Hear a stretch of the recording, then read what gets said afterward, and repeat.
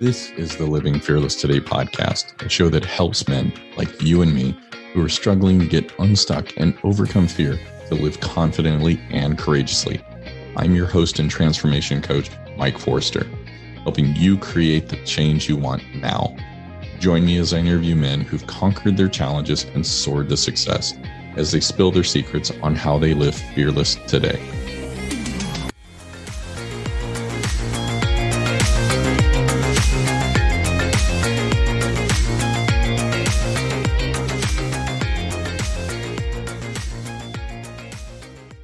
Well, hello and welcome back, my friend. Man, this week I'm just absolutely the most excited and intimidated. So the lady that I have here is going to be the first lady that has appeared on the podcast. And that may give you a little clue on who it is that is joining me. But she has been and continues to be my best friend, the one who has the biggest boot and kicks me in the backside to get me going, and has tolerated the most garbage from me. So she is the one that has walked out both through the trauma and the healing, and now the best life, right? So she's walked through all this, been there. I'd love to introduce you to my amazing wife, Kathy Forster. Honey, how are you doing? Fine, thanks. How are you? I'm doing great. A little nervous, I'll be honest. Yes. I'm kind of a fanboy. Aww. So I'm honored to be your first female guest. Yeah, well, it's been the plan since I launched. It just was one of those of I wanted to make it something special, and it absolutely is. So I appreciate you joining me, and interested to hear your responses. Boy. I have a little bit of insight on this one. So let's start off, Kathy, with talking about where things are for you in life on the business side of things. Right now, I work with children that have dyslexia, dysgraphia, dyscalculia, and executive functioning deficits. I provide prevention, intervention, and remediation, and I am also a homeschool coach. And if the child ends up having to be your husband, who's 40 years old, and finds out, that, hey, 2 of our children are dyslexic, and by the way, so are you. Yeah. Yeah, that kind of helped. That definitely did. So what about on the personal side of life? What does it look like for you there? I am a retired homeschool mom. We homeschooled for 24 years. We have 4 children. I homeschooled them all the way from kindergarten, and for our youngest, all the way through his tech college. What else? Ask me some questions. That's all your life? Come on. That's my whole life. You have 2 amazing grandchildren, so that, and then four children. So I think there's more to your life than just being a retired homeschooler. I thought I said 4 children. Maybe you did. I don't know. Told you I'm nervous. Should we just start this over? No, we're going to keep going. I'm just going to keep pushing through because my nervousness is just going to continue being here. So, stay at home mom, my dream. And then when we finished homeschooling, it was a what now moment. And you graciously and rather forwardly said, you keep doing what you've been doing, but for other people. Oh, okay. So I got training at a local dyslexia training center and school. They also have a school, and here we are. I do it private and small group, but primarily private. So yeah, I have students that range in age from 7 to 17 right now. Yeah. And I'm just sitting here laughing as I'm thinking about you going, walking into doing the remediation, the coaching for dyslexia. Um, it's one of those, it reminds me of like how you got into homeschooling our oldest. Yes. You were just kind of like any parent would, spend time, invest and already be educating, your children. But then it was like she went to school, and what happened from there? Well, that was a long story, I guess, a little bit. We had just moved like a week before school started. We heard great things about this teacher. I'd planned on homeschooling, decided that so she could make some friends in the neighborhood that we would send her to this school. And by October, I think, the teacher called us and said, the only thing I'm teaching her is mouse skills, and she's helping the children that are refugees in our area in the classroom. And I have nothing else to teach her, take her home and homeschool her. And I kind of had a slight breakdown and went, I know this was the plan, but now it's official. And you're like, well, you've been doing it since she was born. What's the difference now? I said, yes, but now it's official. What do I do? So you are definitely the greatest supporter in figuring out appropriate schooling for our children. Well, you got the heart for it, so it just was a natural path. Well, let's take a little bit of time and step back even further into that. Like when you and I met, what had been some of the challenges that you had gone through, that brought your emotional and mental status to the relationship. Like, what did you bring into the marriage? Plenty. A relatively rough beginning, to the point where I moved in with my grandparents after my parents divorced and was raised by my grandparents. Whole different ball game as far as expectations and not only from them but from myself. I do have 2 siblings also, so separated from them, and that was difficult. I'm the oldest, and I just had to figure it out as I went. Obviously, my grandparents had already raised their children and gone through teenage years and my first round at teenage years. And so we had to figure all of that out together. And I think I had 3 high schools the first semester of my freshman year. So it took me a little bit to get settled into a more or less permanent situation with yet another school and living with my grandparents. But it was good. I jumped right in. I had been in choir and a singer since I was in kindergarten, I think. So I really got heavily involved in choir, met great friends that to this day I'm still friends with. And then went on to college and had originally started to down the track to be a teacher and decided that the state that I was in, and I had fundamentally different ideas of what education is and how to go about it, and switched to child psychology with an emphasis in music therapy. And in walked the love of my life.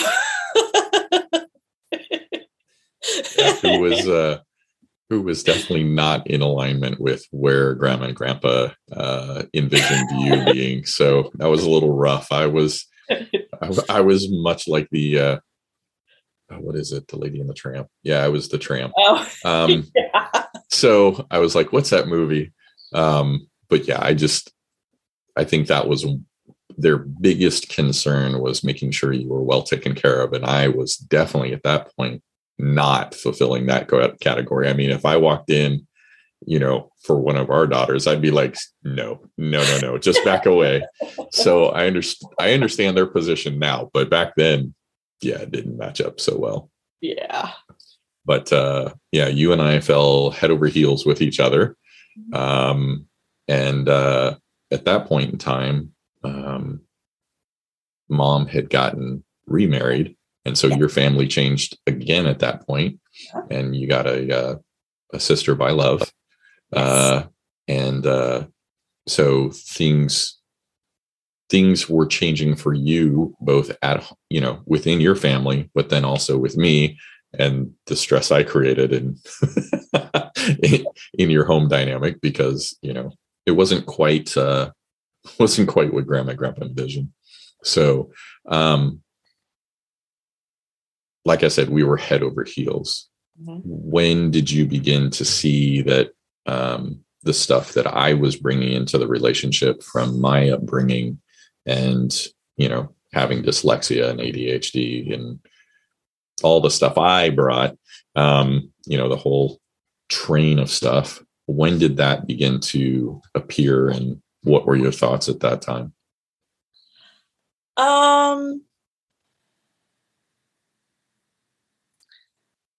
I think like when we actually started dating mm-hmm. is when I got the first glimpse of it. And although it didn't send up red flags necessarily, it was definitely something I took note of. And I had to do some soul searching and kind of decide, is this really the relationship that I want to be in? And which was an obvious yes, it is. I did I prayed, I thought, I mulled, it was definitely another change. Communication was far different than what I knew as communication. So we both different? What was different? So you say communication was different, and I know what you mean, but can you explain that a little bit further as far as what was different? So my upbringing was my early upbringing was definitely more of there are just certain things you don't talk about. Mm. They just don't. We just don't talk about that. With my grandparents, there was much more communication, a lot of talking about things. And there were still some, being a different generation, there were still some things that didn't get talked about, but there was more open communication and dynamic involvement. And you came in with a lot of passive aggressive tendencies, which I didn't know what passive aggressive tendencies were in that scenario at that time. So, figuring out how to communicate, both of us with each other, but me, from my perspective, me communicating with you was different, was something I had to learn. It was a learning curve for me that I needed to be a bomb expert. Not always, only sometimes. But I mean, you were communicating in the way that you were trained to communicate. That's what you knew. I was trying to communicate in the way that I knew, and there had to be middle ground, and we were searching for that. Yeah, and it was hard searching for that, and the fact that it's like on top of that, I had learned manipulation. So it's like, if one way didn't work, I try something else and try something else and try something else, and then go back to the first. And it's like, something's got to work. She's got to give in to what I want. Yeah, that was not healthy for our marriage at all, or relationship before marriage. But I think of one situation in particular where I was struggling because what I knew as love from my parents was very different from what you were conveying and expressing and sharing, showing me as love. And it absolutely just put me at a crossroad where I didn't know how to handle it, and lost it because they loved me the best way that they could. But what you were sharing was absolute, just selfless love. And I didn't know how to handle looking at the lack from my parents, and stormed off. Stormed off is a understatement, because I got in the car and peeled out. And like, how did that impact you? Because I was not talking like I do now. You got bits and pieces, you got the manipulation, you got the yelling and the anger, and then you saw me take off. Like, what were you going through thinking at that time? Oh, I was scared. I wasn't sure with you seeing nothing but red in that moment and taking off. And where we live, there are hills, there are windy streets, there are all kinds of, there's heavy traffic in portions. And it was scary. And if I remember correctly, I tried calling your house and you weren't there. And it was well before cell phones. So literally all I could do was wait by the phone until you had decided you had brought yourself down enough to reach out. Yeah. And there's no way you would have known if I had tried to call you or not at that point, because A, no cell phones, B, it wasn't a guarantee that, I don't think you even had an answering machine at that point. If you had at that point in time, whether it was a pager, a flip phone, whatever, yeah, I would have just ignored it, because I was in that much of a spin cycle. I didn't know, because everything I had known just came into question, right, of what's real, what is love really. So obviously we continued down that road. I didn't drive off or, end to anything. No cliff, no tree, no telephone pole, no bridge. I saw red, but it wasn't that color red. Yeah. So we continued on, and then ended up getting married. We ended up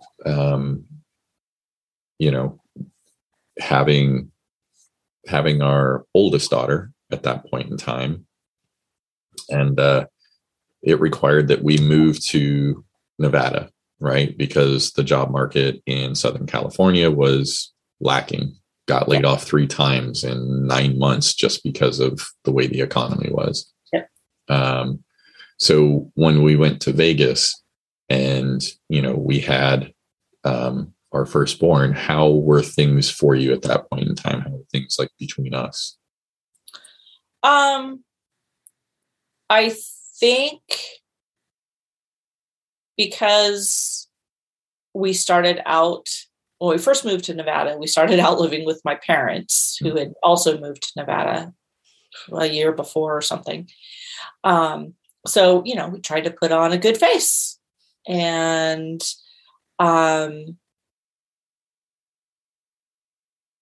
things were tense. I mean, new baby, change of location, the job market. We'd gone through a stressful time at that end part before we moved. And so I think in some ways, with moving in with my parents, we got a little bit of a break. They helped with our daughter, and my brother and sister, both sisters. No. I don't remember. But my brother, at least one sister, were there to help out. You got a job pretty well off the bat. So we got a little bit of a reprieve. And then when we got into our own place, the stress was there again. And you were still learning how to communicate in a healthy way. And when there was interaction with your parents, that was a backslide for sure. So there were a lot of dynamics at play that no matter how it felt, sometimes it felt like no matter how hard we tried, the harder we tried, the worse it was. And, it was just a lot of adjustment in a short period of time that I don't think either one of us were equipped really to handle well, and in a healthy manner. And, living with my parents was by no means paradise. That, I learned to communicate from my mom for the early part. And that was not necessarily the best way to communicate. I learned from my grandparents. That was, still not 100%. And then I had to learn how to communicate with you, who had a totally different dynamic. And so we were still very young and figuring it out. And, we could have some knockdown dragouts, and you saw me as not like I was giving you the cold shoulder, or I was shutting down on you, or whatever, when really all I was doing was pulling back to give you time to calm down, because you weren't going to hear what I had to say and the intent behind it until you could bring yourself down. And go ahead. Was also looking for ways to get in an argument, because that was how I knew how to communicate. So, if you just communicated with an argument, I'd have been fine. That was what I knew. Right? But you wanted to try and be mature here. Come on. But I didn't, I didn't learn to communicate that way. So, and looking back, I'm glad I didn't. as much strife as it caused us in letting you calm down, it was still the healthier of the two options, especially with kids involved. Yeah. And we went from having one to then having three. Yep. Yeah. So we ended up finding out we were having twins, which we were still barely getting by financially.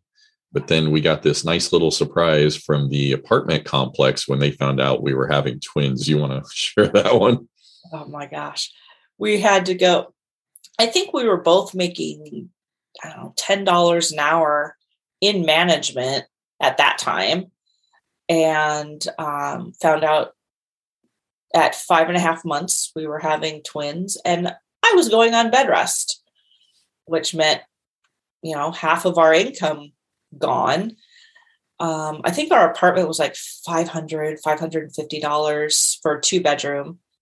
And when they found out that it was twins, because of Nevada's housing law, they had to have us comply with going up to a 3-bedroom, which we went from 550 to 800 to a 3-bedroom on one income, still on bed rest. So that added a whole new dynamic of stress. And unfortunately, there was nothing there was nothing they could do. They had to comply. And at that time, it would have cost more to look for a different 2-bedroom than where we were. And where we were was actually a prime place for it. And I think, if I remember correctly, right after we moved into the 3-bedroom, our car died. Yes, it did. And was not repairable. No. So it was right next to a bus line. It was across the street from the grocery store. It was a really good place for us to be, but it just seemed like we just kept getting hit. Well, we ended up, go ahead. No, I was going to say, and that, didn't change the dynamic, but it definitely kept us on the track that we were on. Yeah. I think it amplified things, because if you look at where we were financially, like you said, you were on bed rest, then we had, 3 children as well. That's very expensive if you go back to work. So we ended up being late on rent. We ended up being late on utilities, having them shut off, which that was still something that, from that time got ingrained and is, something we've been mindful of, because you see a utility vehicle by your house and it's like, did I pay the bill? And you're making sure it's not going to get shut off. So absolutely. Yeah, absolutely. So you did go back to work at one point when the kids were a little bit older. Not much, because we couldn't continue on what we were doing at that point. We ended up, we got a car. You would work. We would trade kids. I would work, or vice versa. I don't recall which. Sorry. Both. But we were like ships in the night. And I think there was a stress, but it was a bit of a different stress because we weren't seeing each other, but we were having to hold the fort down on our own. And absolutely. We ended up at towards the end, really contemplating divorce. And you ended up, when I got laid off, what ended up happening, like right before, what ended up happening when I ended up getting laid off? You had quit working, but then I got laid off. What ended up happening for us? Well, I think it was obviously it was our lowest point. It really was our lowest point. Knowing that you were going to be laid off, we knew we weren't going to be able to stay in the apartment. I did go back to work, like you said, and it was someplace I could take the kids with me. So that wasn't as stressful as going and having to pay full price childcare, and which wouldn't have made it worth me working.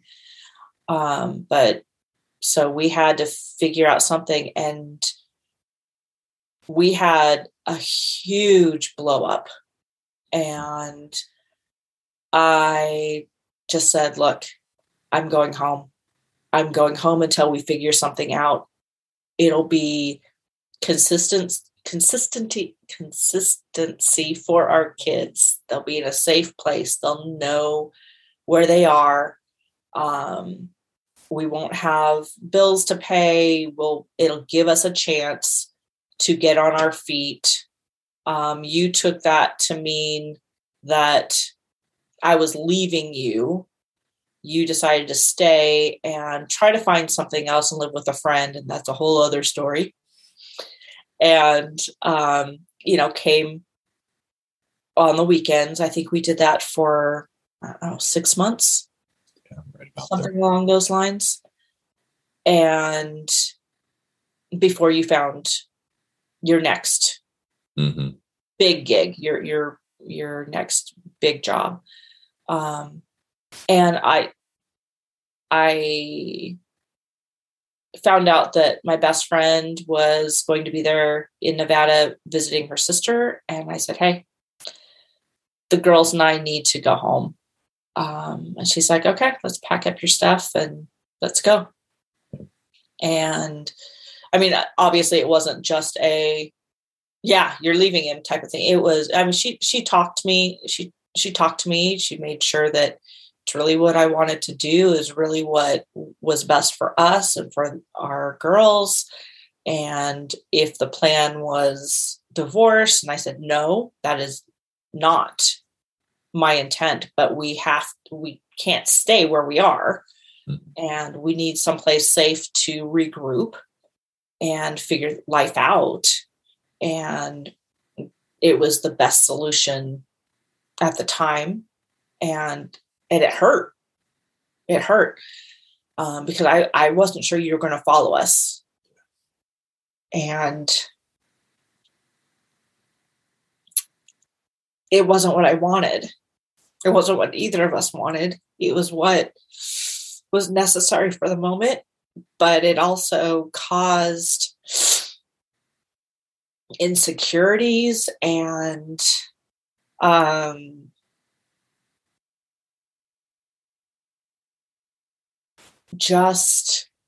not just insecurities, but it caused things that had been maybe not even consciously buried or, consciously suppressed. But there were new emotions that went with it that neither of us knew really how to deal with. And so our fighting got worse. And like you said, you mentioned that, is divorce the way to go? Is that the easiest route to get through this?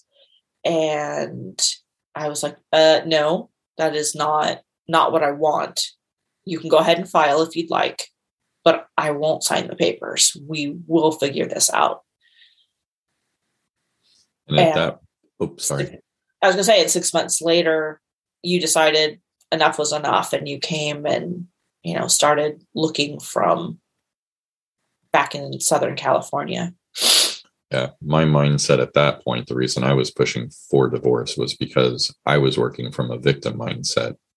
And so at that point, I would be able to tell people, yeah, Kathy, wanted the divorce and, we went through it and woe is me, to paint that picture of, yes, I am a victim. I mean, to just support the beliefs that I had Mhm. at that point in time. And Sure. while you and the kids were in, Southern California for 6 months, I got into different stuff, started getting into drugs and, going, okay, I need to medicate and numb the pain in some way. Fortunately, I had friends around me that were like, hey, yeah, you can try this, but we're not letting you go that far into it. And so, yeah, after 6 months, I woke up, and not that I turned things around, but I knew that I wanted to have a life with you and the kids. And so came back down to Southern California, found a job that was actually, up in Idaho. Mm-hmm. So we all moved. In conversations you and I have had, you've said, like, I wasn't the same guy that you had left, that things had changed. Like, yeah. How did things change in the matter of those, let's say, 6 to 9 months between when you left and then we started settling in Idaho? I think the biggest change was that you weren't trying to escape. You weren't trying to find ways to start fights, to feed your victim mentality, like you said, but the insecurities were still there. There were little things here and there that we would both do that unintentionally from either of us would start an argument. But I think we were still operating out of the fear of not being together. And what does that look like when we so desperately wanted to be together? So I think that was the big thing. And you had security in your job. That was huge. And, looking back, we could say, okay, yes, you got laid off from this business, but it gave you the tools to go into corporate America differently than the tools you had when we were young, fresh out of high school, early college, and, things that you just hadn't been trained for. That small company gave you a chance, being completely green, and you thrived in it, and you could take those skills to corporate America. And I think that was a big part of the change. That insecurity in and of itself changed you, because you didn't have to worry about, are we going to be able to pay rent? Are we going to be able to, pay our utilities? Do we have to rob Peter to pay Paul? It was, okay, here we go. Here's the paycheck. Let's do this. We have some hope. And I think that was a big thing, hope.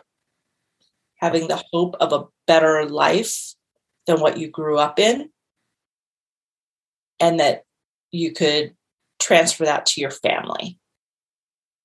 And having been in Idaho for 10 years, that was definitely, we had other stresses that came up. Sure. But I think there were also, it was growth that came about in learning new skills, because in my stupidity at the time, I actually threw fuel like napalm on our life in inviting my parents to come and live with us. That was just, oh my gosh. Let's be fair. I said, this is happening. They need to come live with us. I'm okay with that. And yeah. I invited them to come because you thought it would be a good idea to, as an olive branch. But I really did. I wanted them, excuse me, I wanted them with us. And yeah. I knew what dysfunction, I knew what level of dysfunction I thought was going to be brought in. Mm-hmm. But it was much deeper than what we had seen before. It was completely different, and we hadn't seen them in several years, so we didn't know how much additional dysfunction that they had fallen into. But with my whole heart, I wanted them here, even though I knew what the potential was, what I thought I knew what the potential was, because it was something that was important to you, and because they were older. And as much as they didn't know how to parent, they parented you with 100% of what they had to parent you with. And that deserves respect in my eyes. They brought you into the world, the love of my life. I wanted to show them that respect.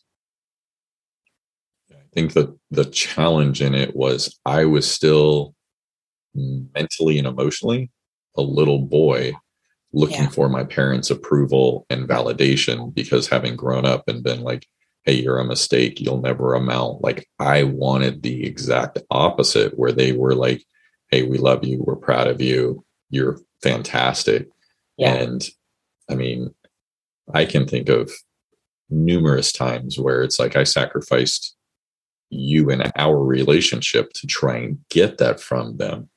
And so it was well intentioned, but it was like opening Pandora's box. Just because they were so hurt and who they were. And later on, we found out what was going on is that my mother was paranoid schizophrenic. Right. And, that was a whole different level, but she didn't want help, even when it was court mandated. Yeah. And so that brought up a whole new level. We ended up from there moving into where it was like learning about what boundaries are.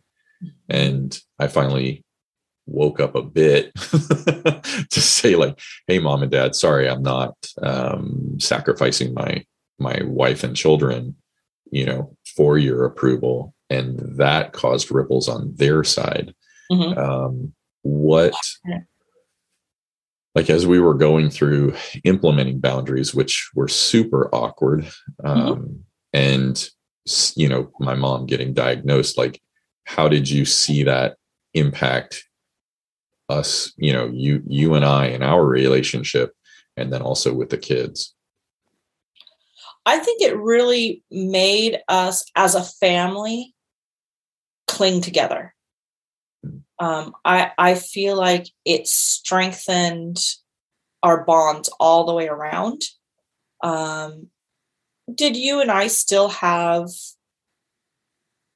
our things? Yes. I mean, every time you saw them, every time you talked to them on the phone, you reverted. And that made me frustrated. That made me angry. That made me sad. Because it was hurtful to me to see you go through that. And I couldn't do anything about it. I couldn't fix it. It wasn't something that was fixable in the first place. If she, even with the court mandated diagnosis, and the court mandated that she was supposed to be on medication and, all of that stuff, seeing you hurt, that she was hurting and that your dad was hurting, and seeing you hurt that she wouldn't do something to help herself, was very, very frustrating. Not because you were hurting for them, not because you love them, but because all I could do was sit by and support you in the hurt and the pain and the frustration and the anger and the fear and all those emotions that you had going on, that there was no way for me to comfort except for letting you vent And sometimes that venting was directed at me, excuse me, although I knew it wasn't really directed at me. I was the safe space for you to let that out. And then, of course, when you did that, then you got frustrated with yourself for taking it out on me. And I would have to reassure you that I knew it wasn't, and it didn't have anything to do with me, and that I was okay with it. And I needed you to feel safe enough to do that, because you couldn't keep it bottled up. And I think once you figured out that you had thrown me under the bus, and you were at the very beginning stages of even throwing our kids under the bus, and at that time we had 4, that realization added to your already myriad of emotions, and you had to just kind of go through the muck. You had to slog through and try to catch yourself when things were happening. And thank God we had some really good, strong friendships that we have to this day, that were there, a safe place for me to be able to talk about what was going on and my side of things.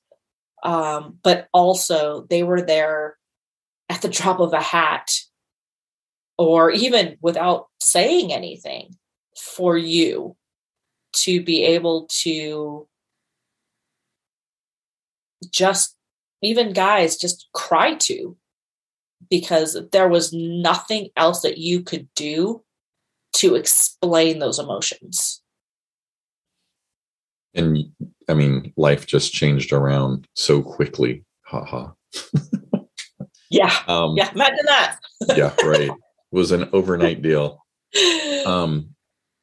So in my infinite wisdom at that time, I was pretty direct, shall we say, that it's like, don't share what's going on within our family, the struggles that we're having, keep up this facade, the happy family kind of thing. How did you navigate that at that time? Because, you just talked about, hey, we have these friends that are super supportive and you're sharing your side, but yet you've got your husband, railing on you, going, don't share anything because I don't want to look bad. How did you get through that? I went to my friends. Wait a minute, you disobeyed me? No, Sadie. So imagine that. No, I had to have that safe outlet.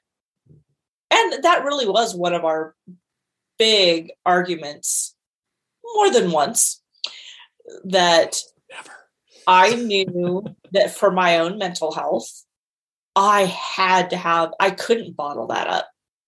It was too much for too long.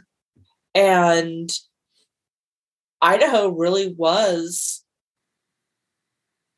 a place of growth for me, and a place of healing for me, to have those people that were not judging me. And I still had my best friend, but she was, miles away and different time zone. So, I needed that safe space to, and I knew they were people who were not going to say anything. They weren't going to tell you, oh, I talked to Kathy today and she said, or, if it was one of my female friends and you were friends with the husband, I knew that what I talked with her about was completely safe and was going to stay between us. And I could get an outside perspective of trying to encourage you to find somebody safe to talk with, to encourage you that these people in our lives were safe. And I didn't share everything. I think I kind of found the middle ground. If I felt like I was going to say something that would undermine you or make you look bad, then I really had to think about whether that was worth speaking about. And if it really was, I had to figure out a way to say it that was not detrimental or demeaning to you. But what I came to find out was the more real I was and the more raw I was, the more healing I had. And it wasn't any different than when I couched my responses to those female friends. You know, no matter how raw I was, it was not going to come back on you as you're a failure, you're bad, you don't know what you're doing, your wife should leave you. None of that stuff was going to come about. It just wasn't with this group of friends. It was going to be support, and the guys would call you out if not because they were told something, because they were observant enough to know who you were at your core and what was not jibing with that. What it was that you were hiding, what it was that you were putting on a mask about. They would see those things and be like, "Hey, are you okay? Do you need to talk?" It's only because you shared it that they knew. Right. And as you were raw and real, I'm sure you found out you were the only wife going through things, right? But all the other husbands were just angelic, idyllic, and model husband, correct? Yeah. Oh, yes. Yes.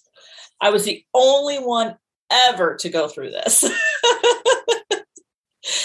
No, and I think that was the beauty of it. You know, this group of friends, we never had a man bashing session. Never. And if one of us started going down that road, it was called out. It was redirected. So tell me what's the positive that is coming out of this. Tell me what is good. What did he do for you this week? What did he say to you that was kind and loving? And we all went through that. All the women that were in our group, it was never about bashing our husbands or our significant others. It was always about building you up behind your back and reminding us that we have our own flaws and we need to look for the positive attributes. Yeah. We could talk so much longer. Oh my gosh. I'm like, it's been an hour.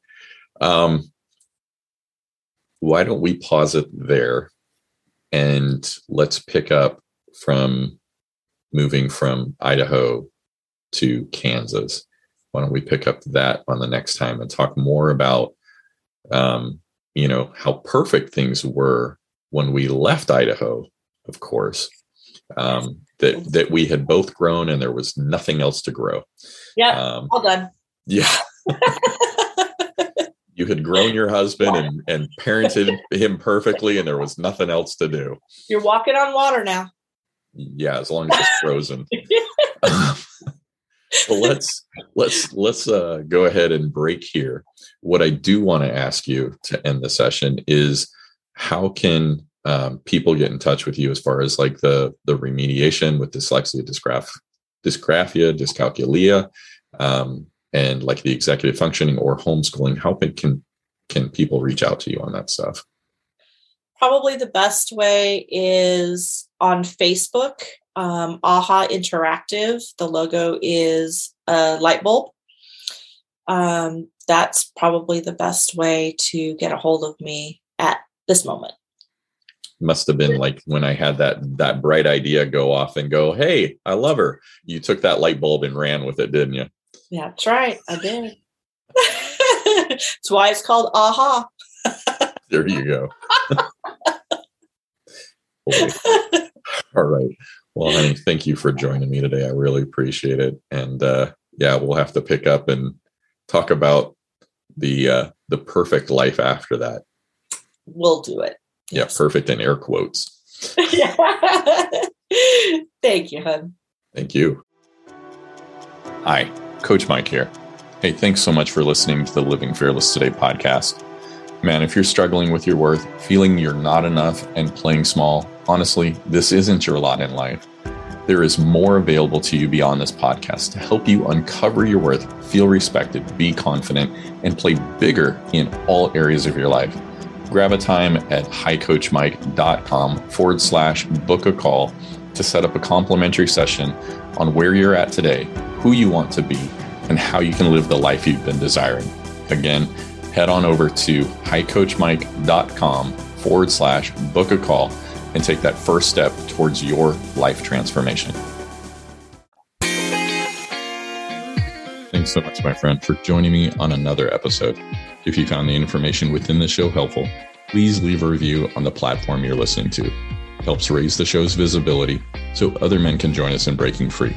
See you on the next episode, and remember to continue putting yourself out there. Have a great one.